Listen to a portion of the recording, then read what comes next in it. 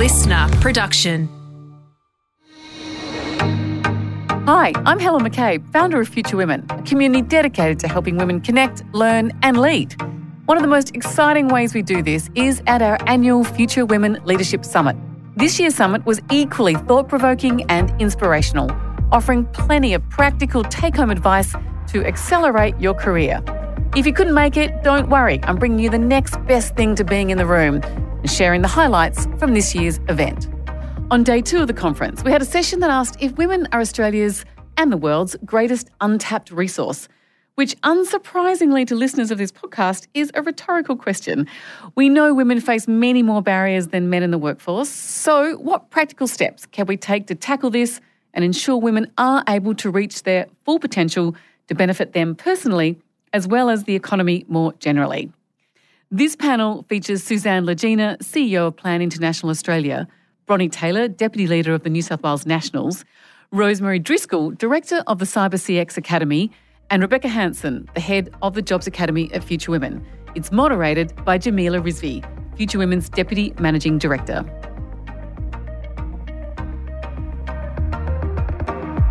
So some people may know there is an acute shortage of cyber-skilled workers in Australia. The vacancy rate is projected to reach 30,000 by the year 2024.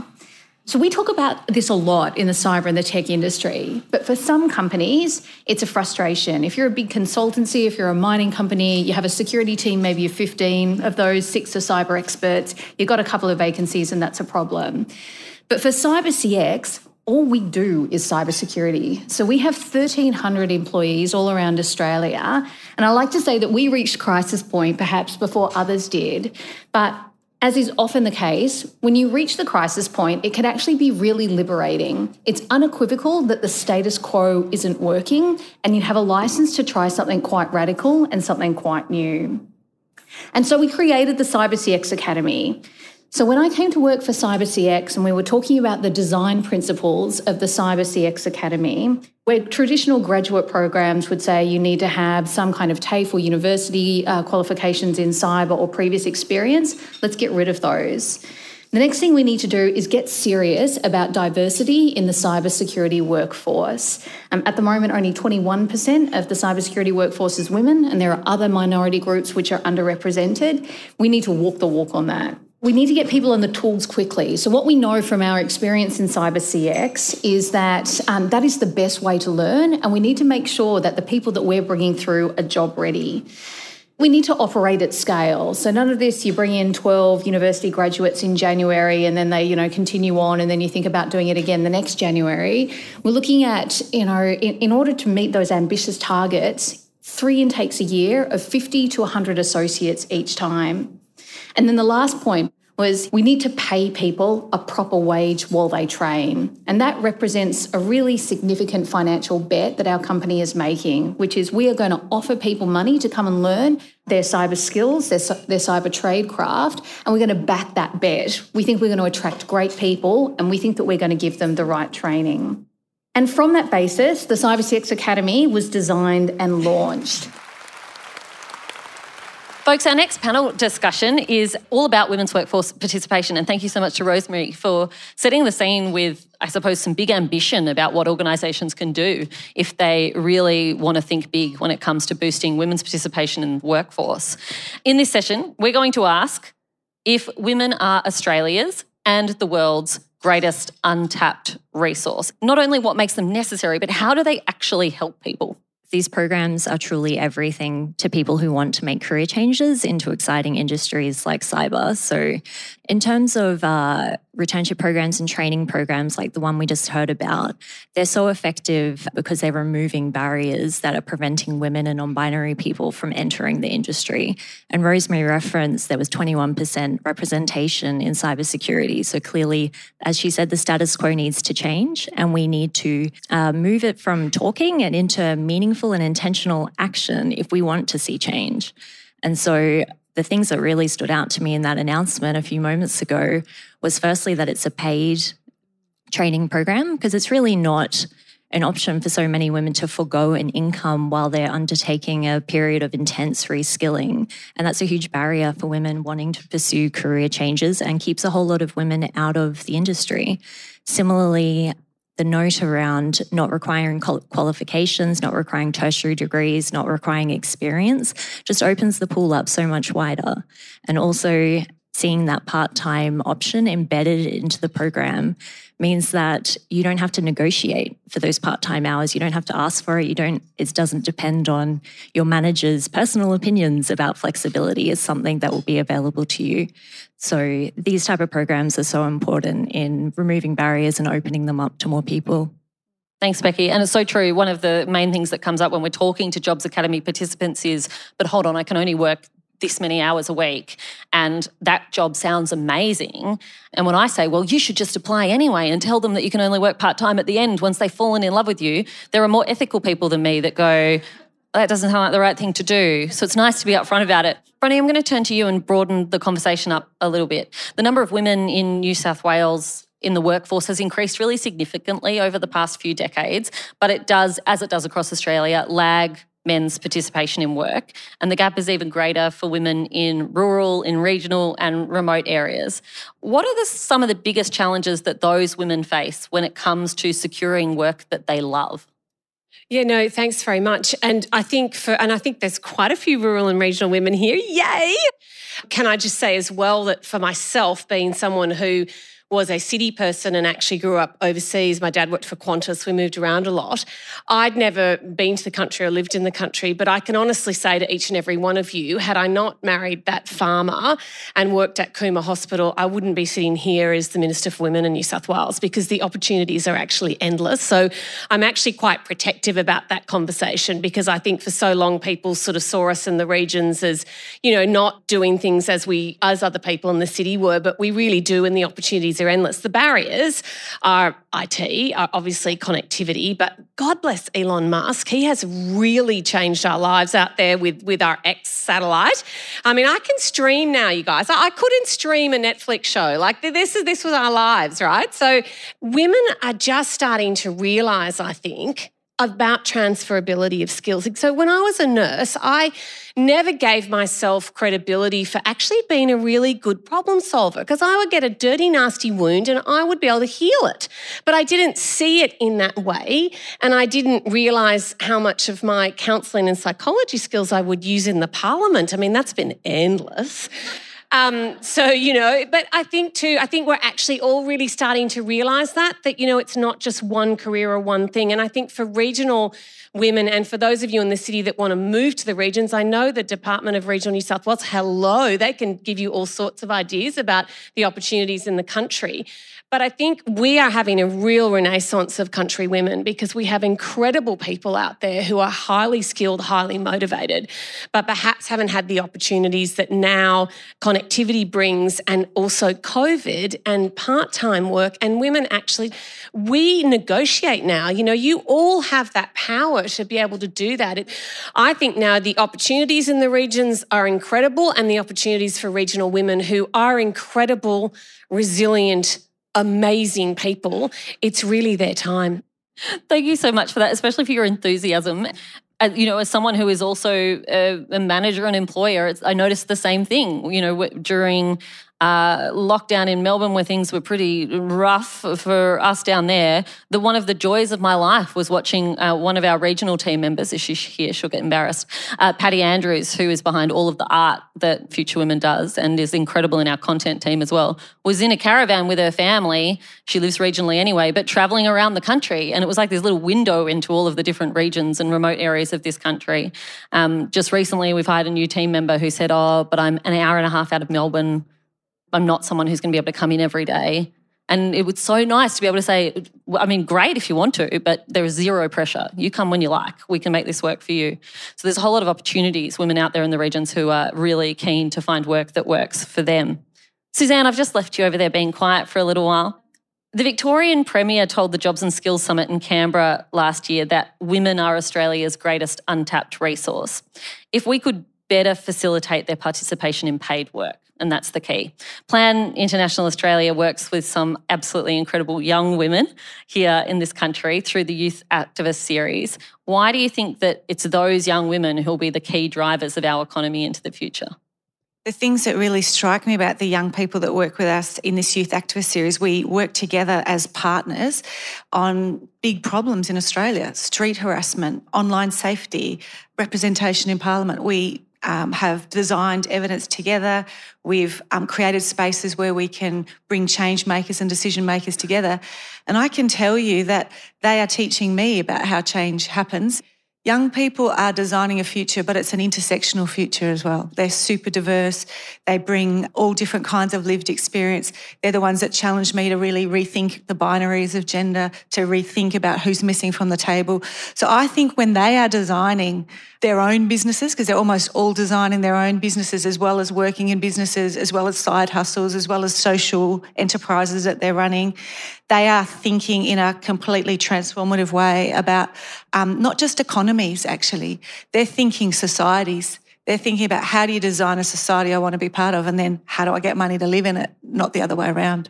Are you noticing amongst the younger women that you're working with through the plan programs that there is a different approach to relationships? It's often the thing that I'm asked most about. I think they're rethinking, and not just for this reason, but I think because of climate change and other things too, people are really rethinking what family life looks like. They're reimagining different ways of living together, sharing children in their life that might not be their own. I think that opens up a lot of opportunities for us to reimagine a country and a society and a world where we could do different things and we could come together as community in all kinds of different fashions. And that includes everyone through the LGBTI community. And we could just rethink this. And I think people are reimagining their futures. They're not necessarily imagining they're going to have their own children, but they are definitely wanting children in their lives. And I think that could be great, because we know that we need a village for that. And that's the only way we can raise happy, thriving children anyway. Thank you.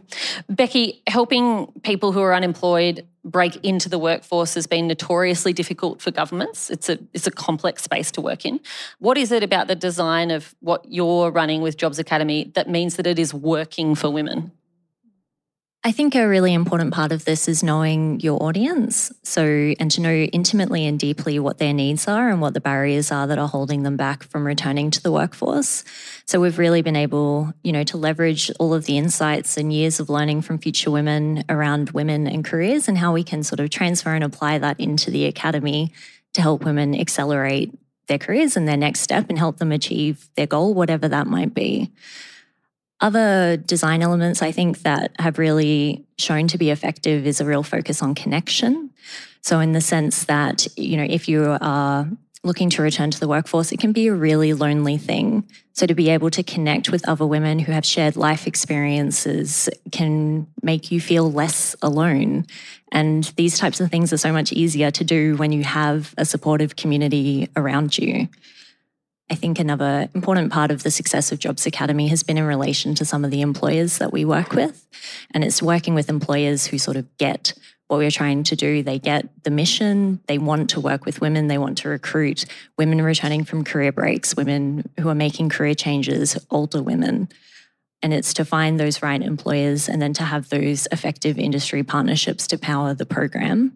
I also think the virtual delivery is really important as well, in the sense that we can work with women from around Australia and I guess connect with them at the time and place online that works for them. So it gives a lot more flexibility in how they can participate.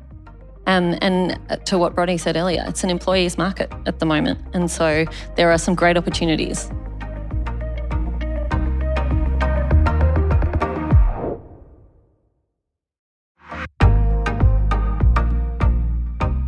I want to turn back to you, Rosemary. Australia has a hugely gender segregated workforce. And by that, I mean that most industries and most workplaces are dominated by one gender. And perhaps unsurprisingly, the male-dominated industries generally attract higher salaries. What else can tech companies and other male-dominated industries do to recruit more women into roles and also provide them training opportunities? We do. We talk about it a lot in Cyber CX. And I mean, one of the things that strikes me is that As I mentioned, the industry average is 21% in terms of women's representation in the workforce. The leadership are pretty convicted about it. They're pretty serious about trying to change it. And I mentioned before that, Cyber CX, we got to the crisis point in terms of cyber skills. There's something liberating about knowing that you have a really big problem, because it means that nothing's off the table in terms of what you're trying to do. There's a real freedom that comes with that. There are a lot of initiatives within Cyber CX. We have a whole range of support mechanisms within the organisation to connect people to mentors, to share experiences, is picking up on Becky's point, because I think that that's really important, and to really drive the change and the environments that people want to work in. So I think it'll be a mixture of those kind of levers. But as I said, I'm convinced by the sincerity of the commitment to change. It's just making sure that we can, turn that into action. Bronnie, too often, I think in years gone past, strategies to support women's participation in work have now amounted to not much more than trying to fix the women. Like if the women lean in, if you ask for more money, if you do this, then the opportunities will come to you, rather than recognising that this is a systemic question, not an individual level one. How do we change that conversation and start having a conversation that is more systemic, so that all women can reach their potential, including those who face barriers to participation? Yeah, look, I'm actually I'm super positive about the future and where we're going as women. And when I look back, I'm 54. I almost said 40. I'm 54. I was 54 last week. And I came from a very female-dominated profession in nursing to a very male-dominated, if you want to call it, profession in politics. I'll leave that one with you guys.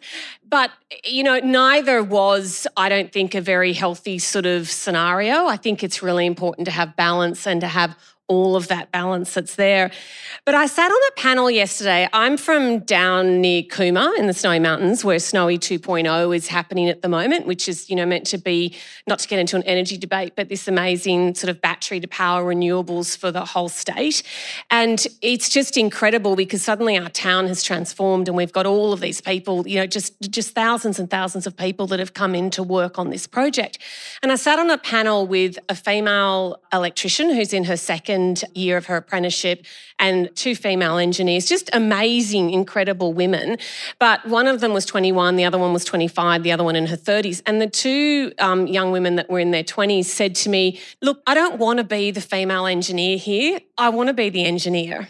And the lady who was doing her trade said, I don't want to be here because I'm, my second year apprenticeship in my trade and I want to go on to do another trade. I just want to be known for my skills. And they acknowledged that things were different for them and that people sometimes related to them differently. But that generation coming through probably doesn't see it how I saw it or how I thought I would see it for my daughters. And I thought that was really powerful. And I think now that conversation is changing and shifting. Do we have an issue? Yes, and particularly with women over 55, because that's our highest rate of homelessness. And there are real issues around superannuation and things like that that are going to be legacies of previous times.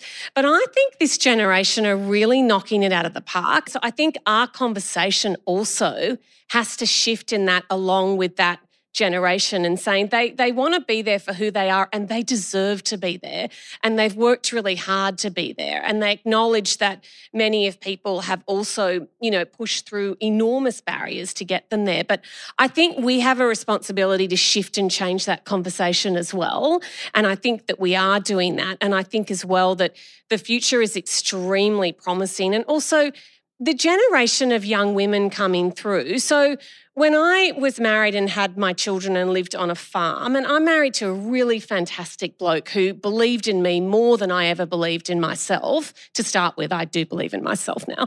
But, and it was a really big deal when Duncan would pick the kids up from the school bus. I lived 5.6 k's down a dirt road, right? So you had to be at the end of the road to get them on and off the bus. And, God love him, he'd forget and they'd end up at the bus driver's house, which in the country is okay because they actually had really good connectivity and the kids found out about, streaming television. But, that I was really grateful that Dunk did that. Now, when I say that to my daughters, they're like, grateful, that's what the expectation is so different on shared caring and shared parenting. That also has to get into shared when your parents are older, because when you're my age, you can find yourself at the peak of your career. You've got elderly aging parents, and let's not even go into the whole aged care space and the challenge around that caring role. But I think that has changed. So the expectation is different and that sharing is different, which will liberate that generation of women to be able to be the best version of themselves as to what they choose. So I'm really super positive about it. I think we've had enormous change, and I think the opportunities for women now are endless if we just grab them and take them. Thank you for that. That was very energising. And I'm going to stick with this young person theme because I'm coming back to Susanne. We need to find ways to invest in girls. We need to find ways to unlock their potential. And that's not just an Australian question, that's a global question, of course. A key tenet of Plan's philosophy is around an approach to global aid that focuses on girls. Can you tell us a little bit more about it and why that works from an economic perspective? Yeah, so there's some statistics. I don't remember statistics. Haven't got a brain for that. But one of them that stayed with me when I first joined Plan was that if you were a girl born in South Sudan, you are more likely to die in childbirth than you are to finish secondary school. And I remember reading the statistic. I revisit it very often. I still find it impossible to imagine that is still true in 2023, and that in our own region, 500 million girls are locked out of education, don't get to participate. And the World Bank says this, not me, but the World Bank says the key to achieving the Sustainable Development Goals, to unlocking economies and societies, is the 10-year-old girl. If we can get her as she leaves childhood and starts to enter adolescence, we get her to stay in school, and we can provide the facilities for her to be able to thrive and marry when she wants to and have children when she wants to and have access to the healthcare that she needs to do all those things, what we would unlock is billions and billions and billions of dollars in economies and societies around the world, and create the opportunity for so much more participation. Because of COVID, millions of girls got taken out of school. We know that here. They got to, what we know, though, in many of the places where Plan works is they don't return back to school because they've been brought into unpaid work. They're looking after their siblings. They are working on fields. They are deployed to duties at home. And so when you have investment in overseas aid and development and you're looking at that potential and the 10-year-old girl, and we're 2023 and 2030 is only 7 years away, I kind of think pretty good investment to invest in girls' education and unlocking that. But what we see when we look at what is invested in is that less than 5% of the overseas aid and development budget goes to anything like girls. And while there are efforts to make gender equality a feature of all investments over $3 million, and there's new targets that have been put in, we would say we really need to imagine what the world needs to look like, and then we need to invest in the things that we think would unlock them. And that requires a gender lens, and it requires an intersectional gender lens that looks at those people most locked out. They're the disabled kids. They're the girls from the most marginal rural environments, and find ways to unlock them. I can't help but feel like, all over the world we see examples, whether it's Malala Yousaf or those girls in Iran or girls in Afghanistan who keep showing up. They are young women, Greta Thunberg leading the climate movement. They are young women who are leading the charge for change. I just think, how could we lock out half the world? And where is all that potential there to help us unsolve some of the world's wickedest problems if we're not involving them? So for me, it's this accelerate. One thing you could do to accelerate would be to invest in girls' education the world over and get those people into the world and using their incredible talents, their lived experience and their brains to help us. That's where I'm at. Thank you. Becky, you've been leading... Sorry, that was a fast step change. We're going back domestic. You've been leading the Jobs Academy for 18 months now, and it has been incredible under your leadership. You should be very proud. Can you tell us about the camaraderie and some of the friendships that have formed between the participants, and how actually that camaraderie and friendship has helped people along the way? Yeah. Thank you, Jamila. It's really been exceptional. The community is a real focus for what we do in Jobs Academy, and we put an enormous amount of resources and energy into really creating and cultivating that sense of community and connection. And so over the last 18 months, we've seen everything from people helping each other write job applications, review resumes, private WhatsApp groups popping up everywhere, in real life meetups, people sharing connections, and we've had people get jobs through the connections of other members of the academy, or get the lead on a training program that they end up getting based off something they've heard from within the academy community. And it just has a real generous spirit to it. And it really is a good reminder about if you make the ask, how often people will meet you and say yes when you put yourself out there. So the community element has certainly been a driver in terms of people's success. When we're sort of looking at the insights, we can see how that is a driver of people achieving the outcome that they wanted to achieve. And it's also a driver of engagement as well, which in programs like this, if you do want to make change, you have to commit, you have to carve out the time to do that deep work, to think about what you want or what you want from your career. So it's been, really exceptional in that way. Thank you.